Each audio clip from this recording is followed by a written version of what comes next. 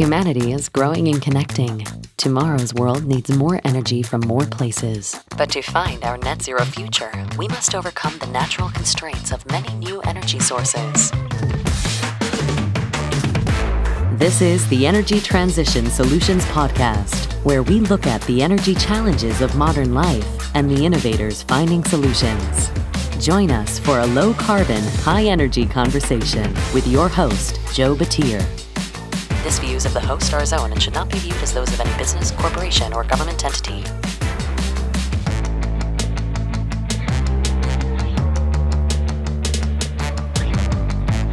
Hello, and welcome to the Energy Transition Solutions Podcast, brought to you by AWS Energy. I'm your host, Joe Batir. This is the show where we bring you low-carbon, high-energy stories from the people solving the energy challenges of modern life. I'm here today with Johan de Weyer of ABB. Johan is the Global Industry Manager for Oil, Gas, and Offshore Power for ABB. Now, Johan, I recently saw a press release about the Jansz Io compression project and ABB's role in that. And I knew I had to get somebody from ABB on the show to talk about really about offshore decarbonization efforts. So, Johan, can you give me a quick introduction to yourself and to ABB? Hi, Joe. Yeah, with great pleasure. It's a real pleasure to talk to you and also about this exciting project. So ABB is a 130-year-old pioneering technology company. We employ 105,000 passionate and enthusiastic employees, and I've been with the company for about 23 years. I've worked in many different parts of our business, including robotics and power grids and process industries. And today I'm responsible for our oil, gas, and offshore power business. So on this project, very exciting project. We're delighted to partner with Chevron on this project. They are the investor, and our partner Aker Solutions. A very exciting project for us. Yeah. When I saw the announcement, there were just some really interesting things that jumped out to me in there. The idea that I guess with the announcement, it said that you'll be supplying the overall electrical power system for the compression project. This is, and for people who don't know about the Jansz Io compression project, this is a multi-billion-dollar project offshore West Africa associated with the Jansz Io gas field, which is approximately 200 kilometers offshore at 1,400 meters water depth. So I guess, Johan, what is, like, this is large. I have not worked offshore very much. What is special about this project? Oh, the project is actually off the Australian coast, off the northwestern Australian coast, not Africa. And what makes it special? A couple of things. For us, we're combining two of our core technologies, power from shore connection and then subsea power from a variable speed drive for a compression solution. And that combination delivers significant value for the customer in terms of efficiency gains, and that results in significant emissions reductions. Secondly, it's the third time that we have deployed the subsea compression solution, and there's an increase in scale, an increase in the depth and the power, which is great to see, this technology utilized in a even more challenging environment than what we've used it before.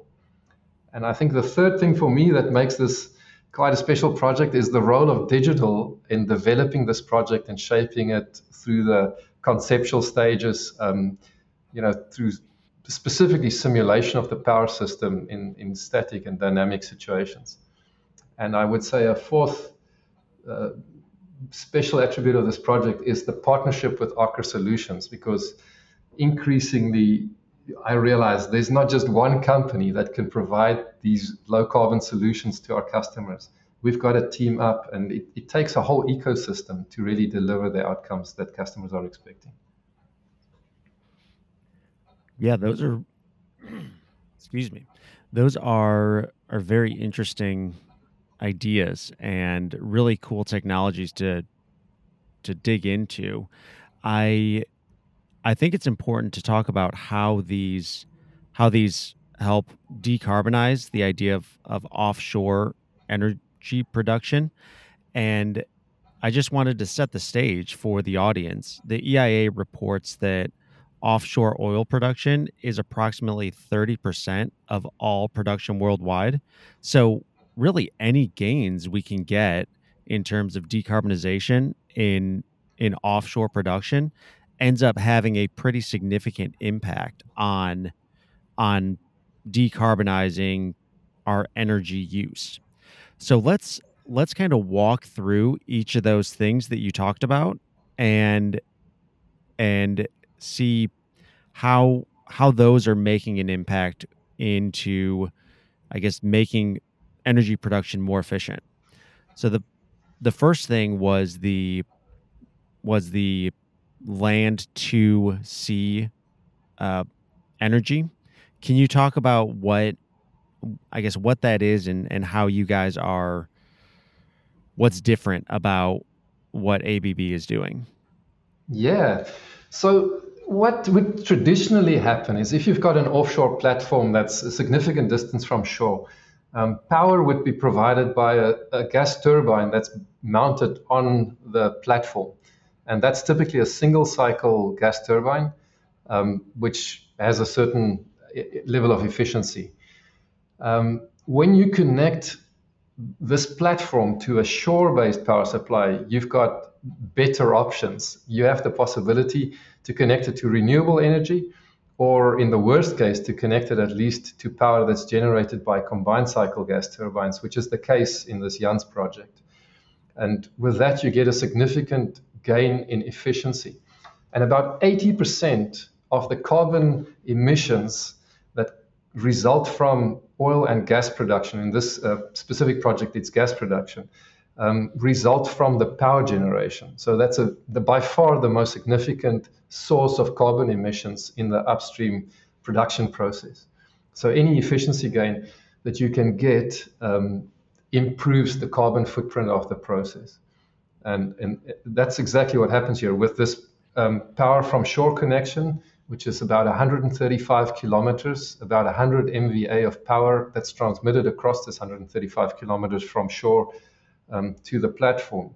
That results in a significant efficiency gain for the power source and the power supply to this project. I did not realize that 80% of emissions are really coming from the power. Yeah. I'm I'm curious with the single cycle turbine that is typically on the platform in the traditional sense, where is the gas coming from that? And how often is that a a diesel engine? Or is Well, it if ever a you diesel engine? Yeah, on most of these platforms, part of the production is gas. So there is gas produced from the field, either associated gas with oil or gas as the main energy stream, and that can be used to power the gas turbine. So, but these gas turbines take up quite a bit of space on the platforms. They are big drivers of maintenance effort on the platforms. So besides the efficiency gain that you get, you also save space on the platform, which means the platform becomes smaller. And we must remember that these platforms are all steel. And steel also produces a lot of carbon emissions in the production process. It's one of the more difficult ones to decarbonize. So the smaller the platform, the smaller the overall footprint of producing this project. And as I said, there's also less maintenance on the platform. And if you have less maintenance on the platform, you have less ships traveling from shore to the platform, taking people backwards and forwards to do the maintenance. So there's actually quite some significant advantages supplying power, to these production platforms from shore. Yeah. Yeah, it's definitely a kind of an integral approach where making the connection from shore ends up feeding into that kind of downstream sense of not downstream oil and gas, but you end up removing multiple steps that ultimately save you more and more emissions. Yeah. I'm curious with that, the you also discussed variable speed drive power. What can you talk more about that? And is that another one of these kind of um, incremental advancements that aid in this approach? Yeah, absolutely. So that's the second part of this electrical system that ABB is providing on this project. And what we're doing is we're able to place a power transformer on the seabed at 1.4 kilometers depth, through which, and we supply that transformer with a cable from a platform on which we've got variable speed drives. And these variable speed drives drive compressors on the seabed. And the fact that we place these compressors on the seabed increases, again, the efficiency tremendously in this compression process. Because if you imagine putting the compressors on the platform, you've got the full distance of the pipe that leads to the production point that causes friction and that causes inefficiencies. You can eliminate all of that if you place the compressors on the seabed right at the production point. And that's the next advantage. And I see in literature that depending on the water depth, depending on the substance that you're compressing, you could have 20 to 60% further efficiency gains on top of what you already have with a power from shore connection by placing this electrical equipment on the seabed. That's really fascinating, and it's intuitive when you think about having to move your product, whether it's oil, in this case gas, moving that product from the seabed all the way up to the platform, traveling through 1,400 meters of space. That's Yeah. just, you're adding more, as you said, friction, adding more distance you have to travel. So I'm curious, how difficult is it to have really any equipment at the seabed? Yeah, that is a challenge, and so that's been the investment that we've made together with our partners is to make sure that we develop a solution where you can place a transformer in the right kind of housing um, that can withstand significant water depths, and we've now tested this up to 3 kilometers under the water. And this process has started. I think the first time we placed a transformer subsea was in 1998. So this whole story of driving for efficiency gains is quite an old one. We've been at that for a long time, and so has our competitors and our customers. And then progressively, we've just continued to work at that and do that and make that better and better and more reliable. And reliability is absolutely key because once you've placed this piece of equipment down on the seabed, it's obviously very expensive to bring that back to the surface to do any kind of intervention to it. So the ability to make that absolutely reliable and to prove that it would be reliable, that's absolutely key. And that takes rigorous testing and really years of development, which we have been doing. Yep.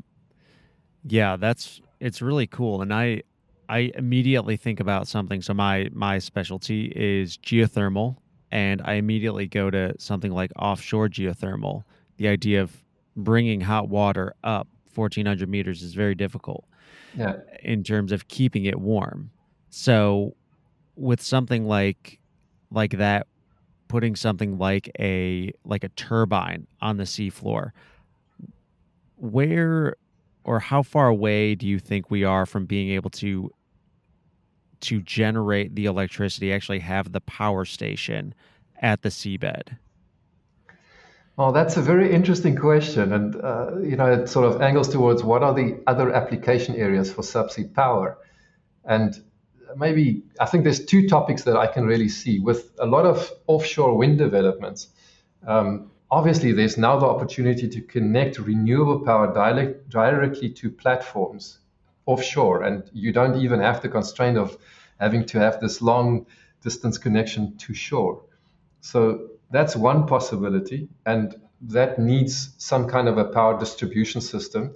And you've got two choices. You can again build a big platform that's costly and that's you know has a certain carbon footprint in the manufacturing process, or you can place that electrical distribution system on the seabed, and that would require switchgear and transformers. So that is totally possible today with exactly this technology that we've developed. And then there's also quite interesting thinking around producing hydrogen offshore from renewable sources. So you could have a floating wind farm or a fixed wind farm, and then you could have the rectifiers and things that you need, the electrolyzers, to produce hydrogen offshore. And you could even store some of that hydrogen offshore and then compress it and pipe that as a very dense energy form back to shore, instead of having power cables coming back to shore and then generating hydrogen onshore. So again, for something like that, this is a little bit further out into the future, but I mean, we're working actively on the solutions that would enable that. Yeah, thank you for entertaining my tangent there. So the next thing that you mentioned, and I really want to dig into, is the idea of what you said, the role of digitalization. And in the press release specifically, it talks about automation and these digital platforms. Can you what exactly is that talking to? Yes, so that, I mean, we generally see and are driving towards increasingly autonomous operations offshore, and there are various reasons for that. Um, Let me just maybe go back to this specific project. So, to prove the concept that you can have a power from shore connection, across 135 kilometers, and then a 10-kilometer long step out with subsea compression, and to ensure that this whole system is stable, that there's no resonance, and to determine at what voltage levels the power should be transmitted, ideally to minimize losses.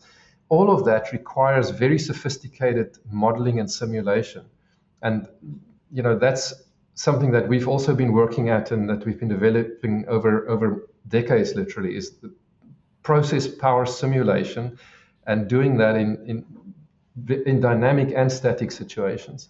So that's been absolutely instrumental to prove the concept on this project and to eventually then design it. And it will be instrumental in running this whole system to ensure that it is stable and that it works reliably.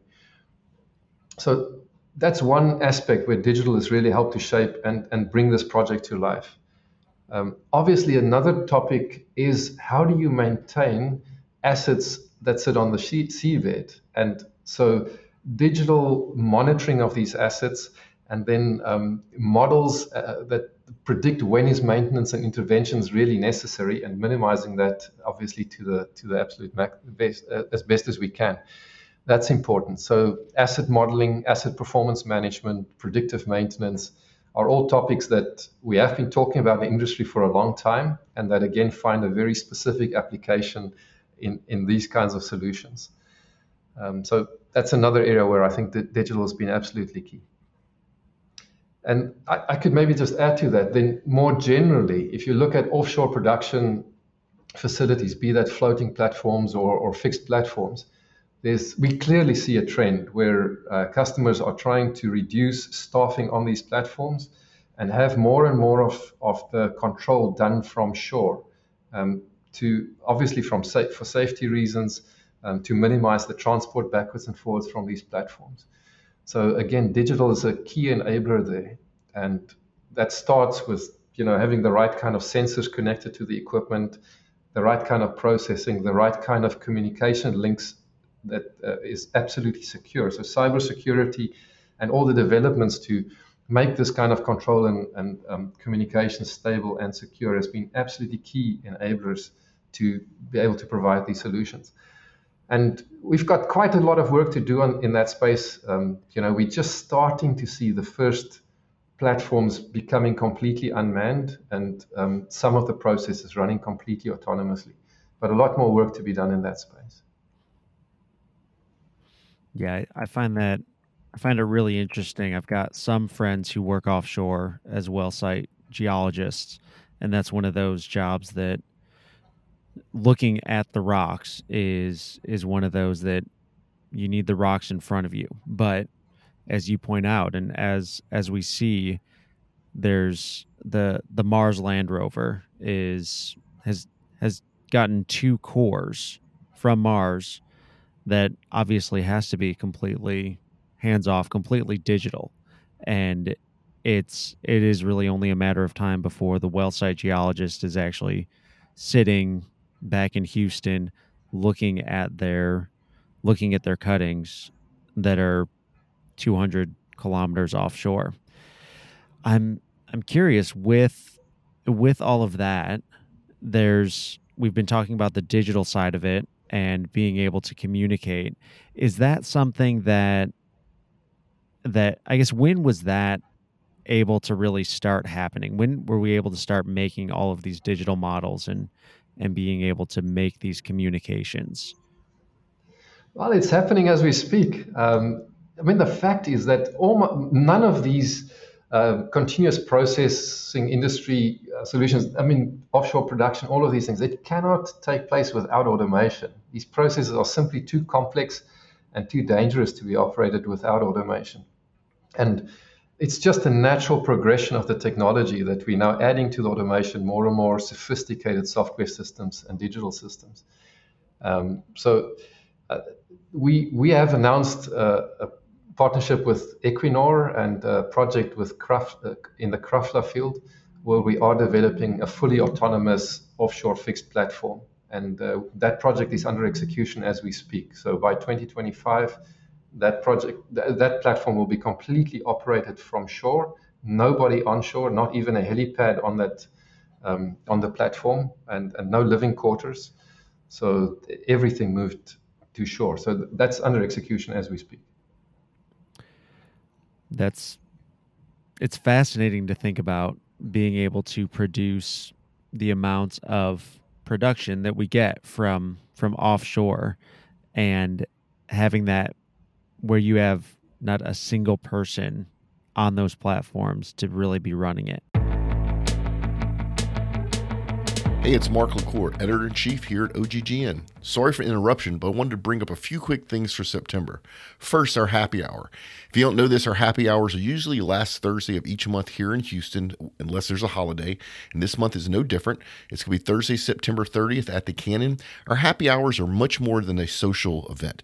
Our happy hours include a learning component, very strong networking, food and drinks, and then most importantly, the money that we raise goes to fight human sex trafficking. So by you showing up at our happy hours and participating, you're helping us fund the fight. So thank you. Then we have a new show, our Low Carbon Solutions show. It is awesome. It's very pro oil and gas. At the same time, we're also exploring low carbon solutions.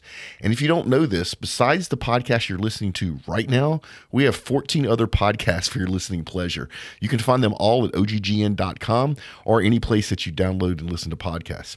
Then finally, if you want to do something different, if you want to play a role with us here at OGGN, maybe have a little bit of fun, join the OGGN Street Team on LinkedIn. Just go search for OGGN Street Team, sign up. It's completely free to you. It's our all-volunteer group doing really cool stuff, such as reading pro oil and gas books to elementary school kids. Yes, you heard me right.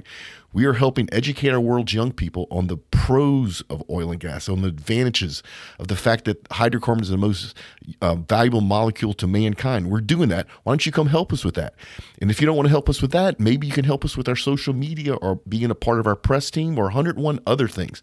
But we can't do anything unless you sign up at LinkedIn. So go do it right now. Hopefully this was not too much of an interruption. I will see you again next month.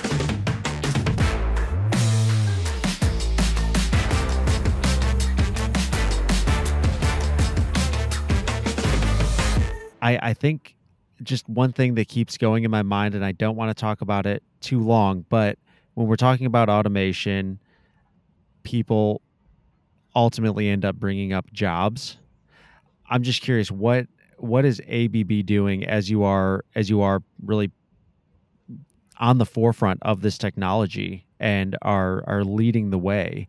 What are you also doing in that job space and say retraining staff and preparing the workforce for an automated offshore production future?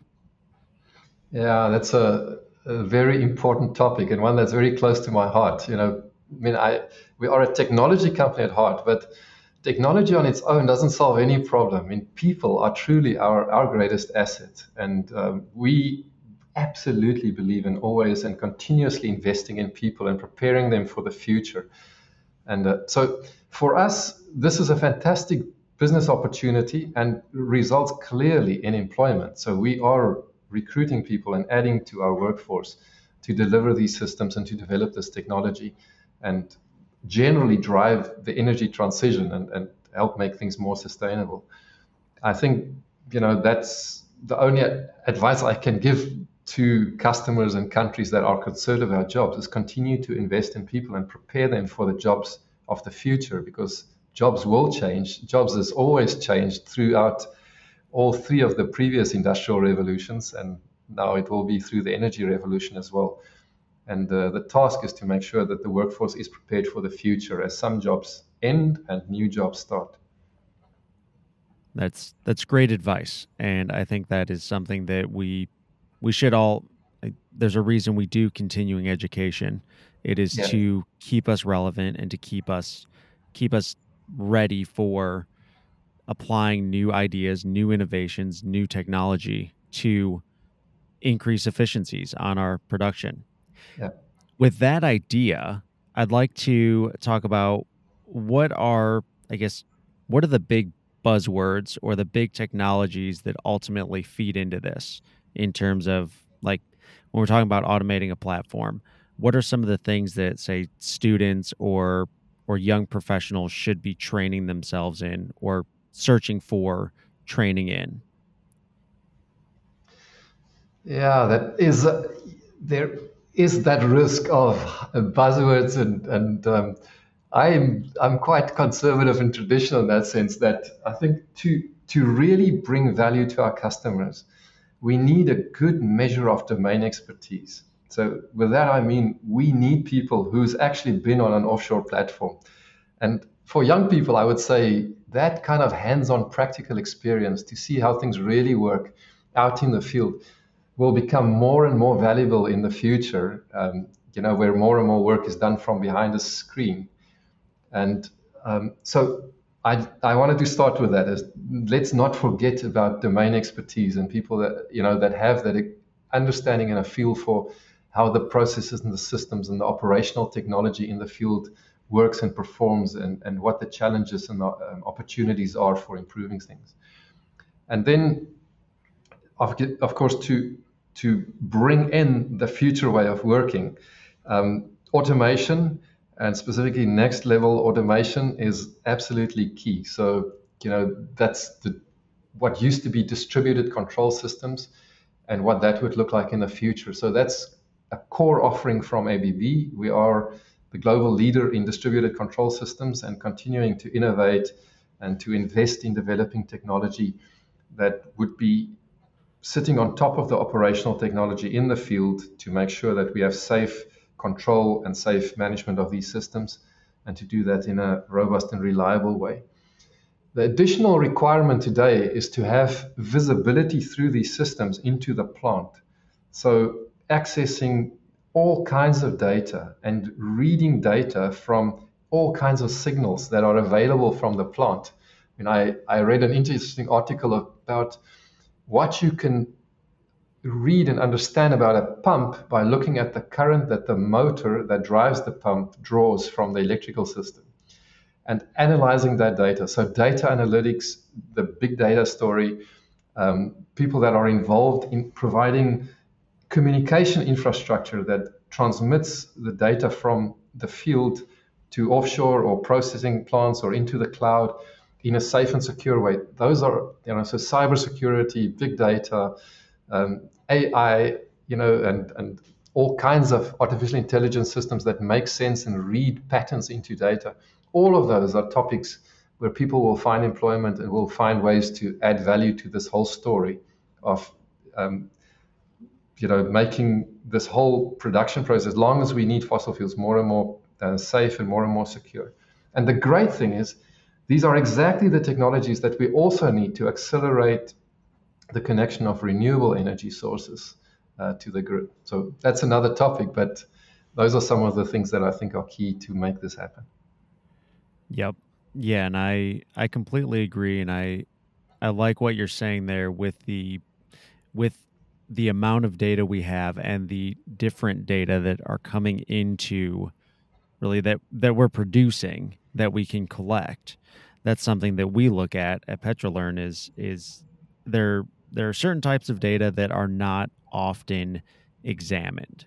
And those data, they are giving us a signal, and the question is, can we pull something valuable from that signal? And these are ideas that really weren't able to be done until very recently because of the onset of things like cloud computing and AI and really having for some of these data sets, we're getting terabytes of data on 30 minutes of acquisition.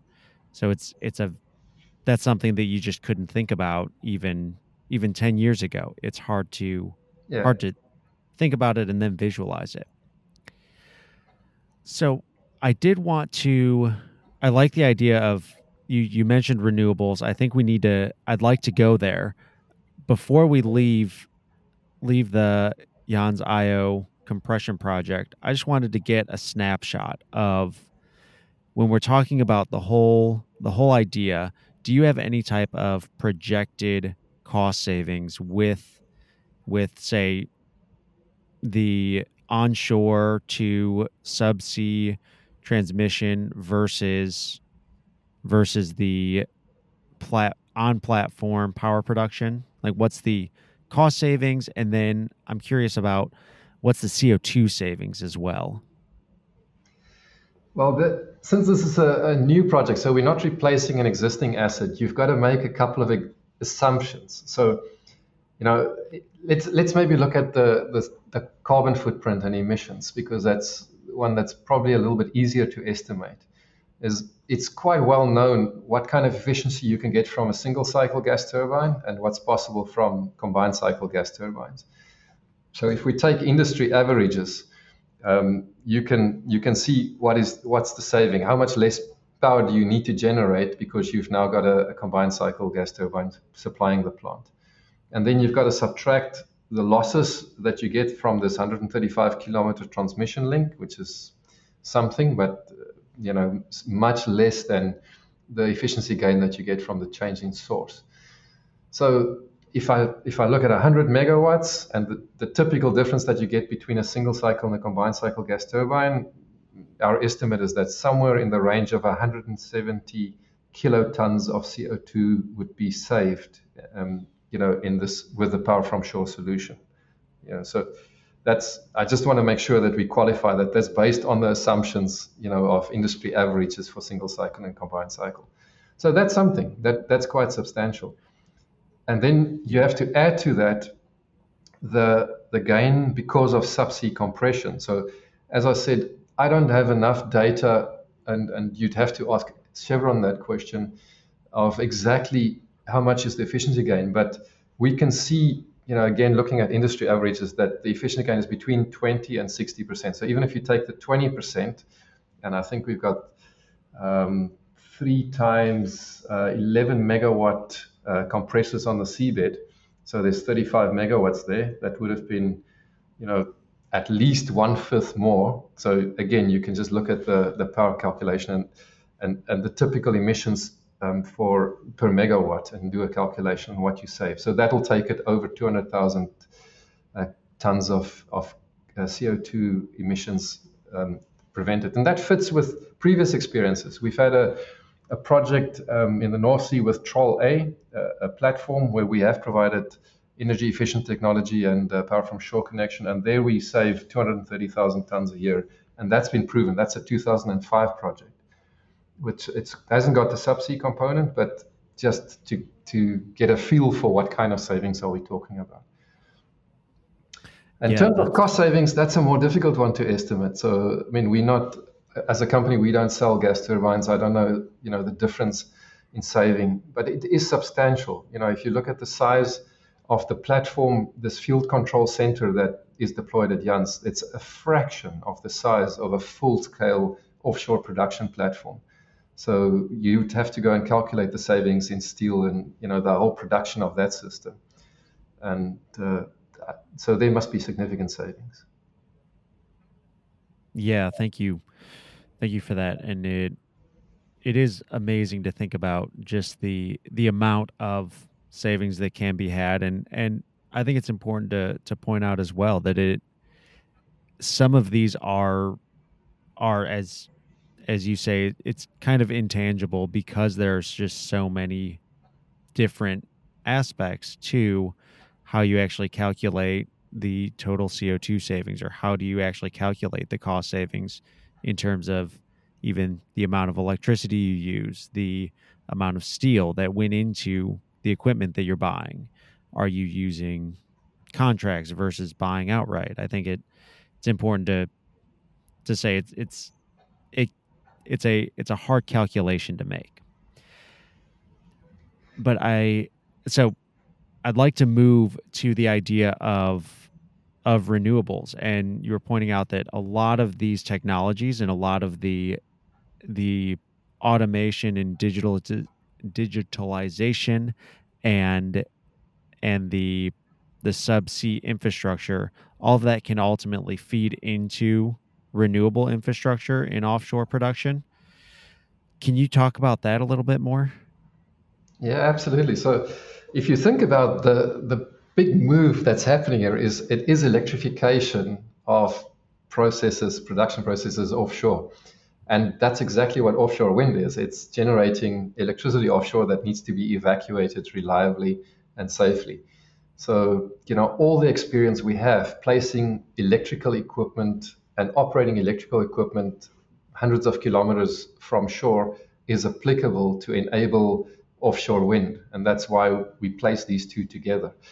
And not just placing the electrical equipment there, but operating it from remote, because typically offshore wind farms and the offshore substations that collect the power from the wind turbines and then evacuate that and bring that onshore will be unmanned, and it needs to be, to make it as sustainable as possible. And that's the electrical systems, and of course then the control, that whole theme of energy management and using digital technology to predict and to manage the whole energy system is again critical for integrating renewables in offshore production assets, and also for operating offshore wind and connecting that to utility grids. So that's another core and very exciting part of our offering, is electrical system modeling, and then simulation, and then prediction. And you need to do this in different timescales. There's an element of it where it would be nice to know what my offshore wind farm is going to produce tomorrow. So there's the hours and even days and weeks. And there you need to integrate weather data with the electrical characteristics of the plant, and whatever you could have learned over all the years that the plant has been operating, and how the plant behaves in certain wind and weather conditions.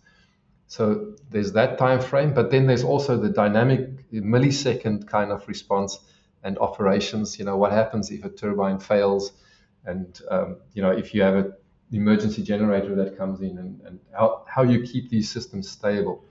So there's very important enabler is the digital technology, and how that interfaces with the operational electrical technology on these facilities. Very interesting.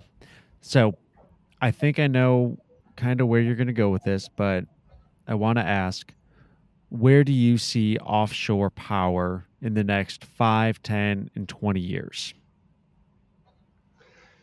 If we will reach our goals and get to carbon neutrality, in an acceptable period of time, and at least, meeting the targets that we're setting for ourselves, this is critical, that we, as soon as possible, drive the enablement of bringing, firstly, clean power to all kinds of production assets that is offshore, and at the same time bringing renewable energy from places where you can generate that reliably and where it's not intruding on life on land, where we can do that safely. So I see a significant development here. And as I said, there's some interesting thoughts around hydrogen as a way of storing energy. And I think that's going to play an absolute key role. And as we know, to have the maximum benefit from hydrogen, it needs to be generated by clean electricity. And the best is to do that offshore. So I can absolutely see that in 10 years from now, there will be significant production assets, hydrogen production from offshore electricity, and then that's brought on shore. So yeah, a very interesting space and one that we're investing in and that we're developing technology for. Just a quick question on that. With hydrogen, have you guys specifically looked at anything on what is the most efficient or cheapest way to produce hydrogen in an offshore setting? I think it's early days. I mean, there's a lot of research work, a lot of collaboration with partners and with customers that's happening at the moment that's trying to answer that question. So we're very happy to contribute, and we have a significant part of the value chain from the rectifiers and the whole electrical system, because it is very dependent on the electrical feed in to generate the hydrogen when you talk about green hydrogen. But I don't have an answer to that question yet. I hope that we have one in a year from now. Okay. Yep. Thank you. So with that, let's do a few final wrap-up questions. What is the most important book you've ever read? That is a good question. I've read some really good books, but I would say, being South African, A Long Walk to Freedom from Nelson Mandela was a book that really, really impacted me. And the reason is I'm fascinated by leadership and the influence that that has on people and on society. And that is such a great example of a brilliant leader that, under very difficult circumstances, get the focus on what's important. Yeah, a life well lived that really made a difference. That sounds great. I'm going to add that one to the reading list. Next question. When will we be net zero? That's $1 million question. I'm an optimist. I'm very hopeful that it will be earlier than 2050. Tough as that may sound. I really do believe that momentum is your friend, and there is significant momentum being built in awareness, in genuine will to do things in a more sustainable way. And you can see how technology development is also accelerated in this space. So when things like direct capture, of carbon out of the air becomes a possibility, and we can do that at scale, it's not just the emissions that we're saving and reducing, but also removing and reversing some of what was before. So I think there are some exciting possibilities to really accelerate and to build momentum. Yeah, you're definitely in the minority at this point, thinking that it'll be before 2050. But I like your optimism and your viewpoint that it really is the momentum that is the important part, and we've got so much momentum right now that if we keep moving with that will expedite the process of decarbonization. Yeah, and that cannot happen on a linear scale. That has to accelerate. So what I mean with momentum is that acceleration has to happen. Kind of what you saw in Norway with e-mobility adoption, that started in a good way. But once you reach a tipping point, it really becomes the norm, and you get a very fast adoption where it just becomes the norm. And I hope to see that broadly around sustainable energy. Yes. Yep. I hope so too. And it really, once it becomes commonplace, that's one thing I continue to say, is that I want geothermal to be a household word. And once the idea of renewables and low carbon energy is a household name, then I think it'll be easier to think just you go down to the car dealership and you just naturally buy an electric vehicle. It's just a thing that happens. It's no longer a new novel idea. Yeah. Now, with that last question is actually, do you have a question for me? Ah, that's an interesting one. I mean, you speak to leaders and captains of industry all the time. I'd be fascinated to hear what excites you most in the field that you work in, and from what you're hearing and what you're seeing. I actually, we didn't talk about it. We didn't talk about your partnership with Acre Solutions, but that idea of collaboration and innovation that is built through partnerships, I really think that is the future, and that's what excites me, is hearing people actually being open and excited to work together. I think that's the most important part, because this this idea of decarbonization and of energy transition, this is a full societal uh, it's a full societal discussion. It is not something that is going to happen overnight. It is not something that is going to happen in the developed world without it also happening in the undeveloped world. It is something that needs to be everybody working together towards decarbonization. And so that really is what excites me most, is when people talk about their partnerships and talk about the collaboration and talk about the solutions that they are developing together. That's the most important part, because it while we are all in business, we are competitive, we are actively trying to grow as companies and as individuals. But I think, if in the end, if there's nobody to sell to, or if there's nobody to generate electricity or power for, then it doesn't matter how great of an idea we have. Then we may have the best product, but if we don't have a market, then then it doesn't matter how great our product is. So I guess that's it. Collaboration is what's most important to me and what's most exciting to me. That's fantastic. I am very happy to hear that, and I could not agree with you more. A large part of this technology that we are developing, or that we have delivered or are delivering on this Jans project that we've been talking about, comes out of just such a collaborative, a joint industry project. And that's been running since 2013, and I think it's collaboration not only with other suppliers but also with customers. I see a completely different way of working with customers as we're talking about this whole energy transition topic. So I completely agree with you that it is truly exciting times, and lots of opportunities. It's really a great time to be part of the industry. Mm-hmm. Yep. Well, with that, Johan, I'm sorry, I've been saying Jans Io this entire time. Johan, is there anything else that you want to say before we sign off?